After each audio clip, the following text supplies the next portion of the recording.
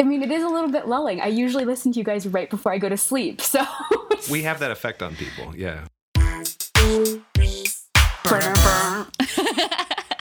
Welcome to Love in Brief, an ABDL advice podcast focused on issues of love. Love for yourself, love for others, love for your community, love for romance, love for books and shiny things, love for anything that you love as a person with an ABDL kink. I am Resident Yes. And I'm Road Not Taken. And we are thrilled this week to have on somebody that you may have heard on a previous episode, because when we did our live at Capcom episode, we got a question that for me just was the groundbreaking question of the day. And we got it from this magnificent person. She asked an awesome question that I think a lot of us have thought about, which is, what do you do when you have sort of a jealousy thing for people who you see on social media? How do you deal with that? And I just thought it was so smart and humble. And so if you haven't heard that episode, go listen to it. But we get to talk to her live on Love in Brief, which I'm pretty stoked about. Me too. So, Me three! And Yay! Woo! Baby Narwhal So- here with us. typically, if you've ever listened to Love in Brief before, we tend to read a question from somebody and then have somebody else answer that question with us. But we're not going to do that today, because this question, I think, is just, it's deep, and it's something that we ought to wrestle with, I think. And so I wanted to wrestle with it with the person who asked the question. Mm-hmm. So instead of reading the question and introducing you, I'm just going to let you introduce yourself, and then I'll read the question. How's that sound? Sounds good. All right. So tell us who you are. My name is Elle. I use she, her, hers. My FetLife handle is LittleLove07. And do I get to do all the things I love right now? I hope Yes, you do. Yes. we do. Okay, so all the things I love. I have a big love for books, super nerdy. I also have, and hopefully there are some other ABDLs out there, a huge love for the aerial arts. I have found the most wonderful and welcoming community in the circus community and the aerial community. I do trapeze and lyra. Okay, when you said aerial arts, I didn't know what that meant. I thought of the mermaid, and then I thought of planes. And so, what is lyra? Lyra is a steel hoop, sometimes called an aerial hoop. And you might see it like in Las Vegas or in Cirque du Soleil performances. People do all kinds of dance and strength performances and poses and combinations on this hoop that's suspended in the air. And you know It's how to really do these cool. things? I do. You should go and watch it. Cool. That sounds amazing, actually. It's kind of the best thing ever, and the people who do it are so wonderful. Oh my gosh! So you found community there, I and you did. found community here. I'm hoping to, yes. You're hoping to, right? Which is precisely the point of this great question. So, Yeah. So if it's all right, I'll dive into that. Let's do it. So the question that you sent that really got our gears turning was basically, it says a lot of the resources on ABDLs that I found seem more geared towards littles or ABs who struggle with things like diet or employment or mental health or anxiety, and they're struggling to function in day-to-day life. And well, I don't. And you went on to say that from your personal experience that a lot of caregivers seem more interested in or attracted to littles when their job is to make them a better version of themselves. And because you haven't had those struggles, or at least if you've had them, you've sort of worked through them. You said, I'm a pretty kick-ass version of myself, and I worked really hard to get here. I did. So good for you. That's awesome. So what do you do when you don't need a daddy to set up routines for you in order to have a happy, healthy life? Like, what do you do when you want attention and you want that caregiver, but you don't necessarily need somebody to make you better? How do other daddies and mommies love littles who kind of have it going on already? And I just was over the moon about this question, because I don't think you're the only person wondering it. And I know it's a thought that I've had before too, which is we see so many relationships that seem to be predicated on making the other person better. And what happens if you already like who you are? R&T, isn't this wonderful? Yeah, this is a fantastic question. So I want to dig into this with you. And I wonder if you could talk a little bit more about sort of that quest to find somebody or a community who can embrace you even when you already feel like you're okay. Yeah, it's not a quest that, or even a journey that I would say is linear. And it's not one that's easy to articulate, because so often it comes back around to me wondering if maybe I'm not participating in the community the right way. And so I have sort of like a kid in the pool, dipped my toes in, tried to see if there was something out there that maybe resonated better. It's funny your name is Resonant Yes. Resonant Yes. I use the word resonate a lot. Me too. That's how I ended up picking that, because I was like, if I'm going to keep saying it anyway, I may as well. Wonderful. Well, good. Then it makes me feel less awkward about it. So I had been looking for people that resonated with me and consistently have been striking out. And so it's left me feeling sort of on the fringes of already a fringe community, which is a weird place to be in. Yeah. You know, actually, Al, your journey actually, not to use resonate again, but it resonates it's the best with me. word. Yeah. It's so frustrating. By all means, keep it up. So your journey resonates with me a good bit. I think they mirror each other in some ways. I did a lot of skirting around the outsides of the community for a very long time because I couldn't find my in, and it was just a lot of especially whenever we were all a good bit younger. People were in their late teens, early 20s, and there was a lot of like dramatic things going on, and relationships were changing constantly, and I just really shied away from that kind of thing. And so I stayed on the very fringes, and like you said, in multiple countries, I really had to go out of my way to find an individual with whom I could connect. It's hard to find someone that you can let yourself go with if you feel like you have to have that sort of trust, that deep, like you definitely have it more together than me. You have something to teach me.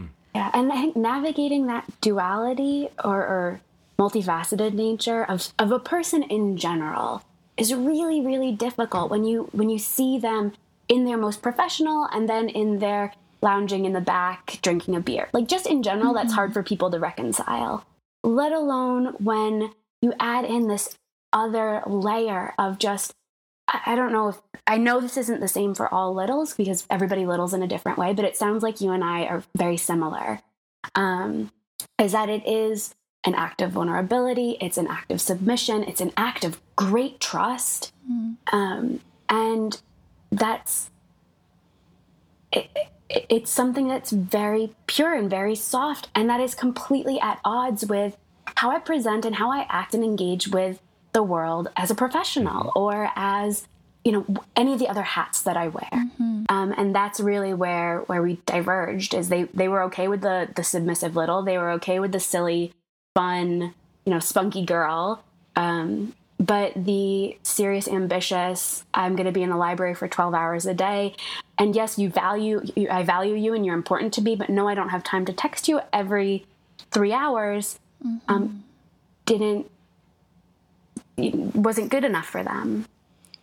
I think I might be able to speak to this as a big a little bit, if you don't mind, Arwai. Oh, I'd love to hear that. So that third hat that you were talking about, that's pretty much Arwai on any given day for 18 hours a day, is making it work, getting it together, wearing a suit and tie, really ambitious. He's got a lot of projects. He's in a lot of clubs. He's in a lot of committees and community things. And it's like, go, go, go all the time. Get it done, get it done.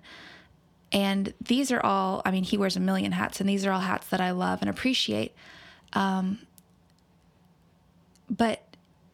I found that I think maybe one of my very favorite hats is the hat he wears when he takes all of them off and is just really small and vulnerable. And I think it's because I see that the rest of the world gets to see everything else he's doing, but they don't see this small, vulnerable, sweet person that I get to see. All that to say, I think that there are bigs out there who love all the hats, who can love all the hats, and then see the submission, the quiet, small, sweet submissive as a gift that's just between the two of you, which has been my experience of our interaction. Did that make any sense That's at wonderful. Like in the dream world, that would be my reality. That was sort of my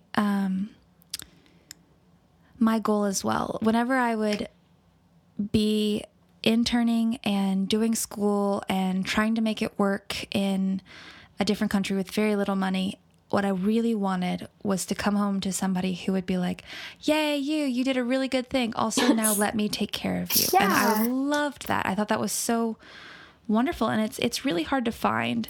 I recognize that I think in some ways I can identify with the notion of I need to fix somebody.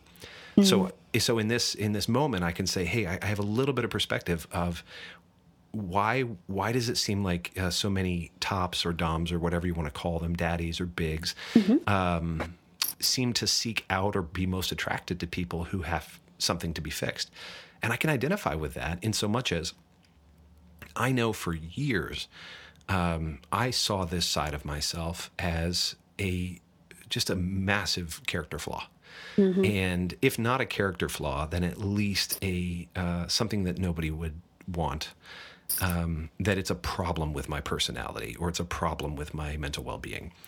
And even though I know now that's not true, I had spent so many years doing that what it chalked up to, especially after being married and then being divorced and trying to date and not having success with vanilla girls, it was like, if I can find somebody who will play with me in this way, the exchange that I'll make with them is that I will fix parts of their broken lives because I'm good at that, or at least I've got some stuff figured out, and then they won't leave me because they'll have too much invested in me helping them, and so they can't leave, and that's called codependency, right?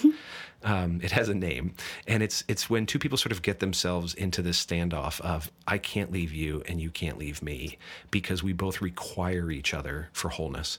Now, with that said, we're all broken and beautiful in all kinds of ways, right? This just isn't one of them. And of course, I have lots of stuff to work on, but I also love who I am now, and I worked really hard to be a kick-ass human. And I work on it every day. And I'm no longer in a place where I feel like I would need to be with a partner with whom I'm exchanging dependency. And I'm far more in a place where I want to be with a partner with whom I am enabling freedom and exchanging freedom. Do you know what helped to heal me from this stage of my life that I was in? And I have to say, like, I was still in it when I met RY, but it was so soon after we met that he let me experience his little side that I got to see what it looked like for a little to be totally rock in the real world.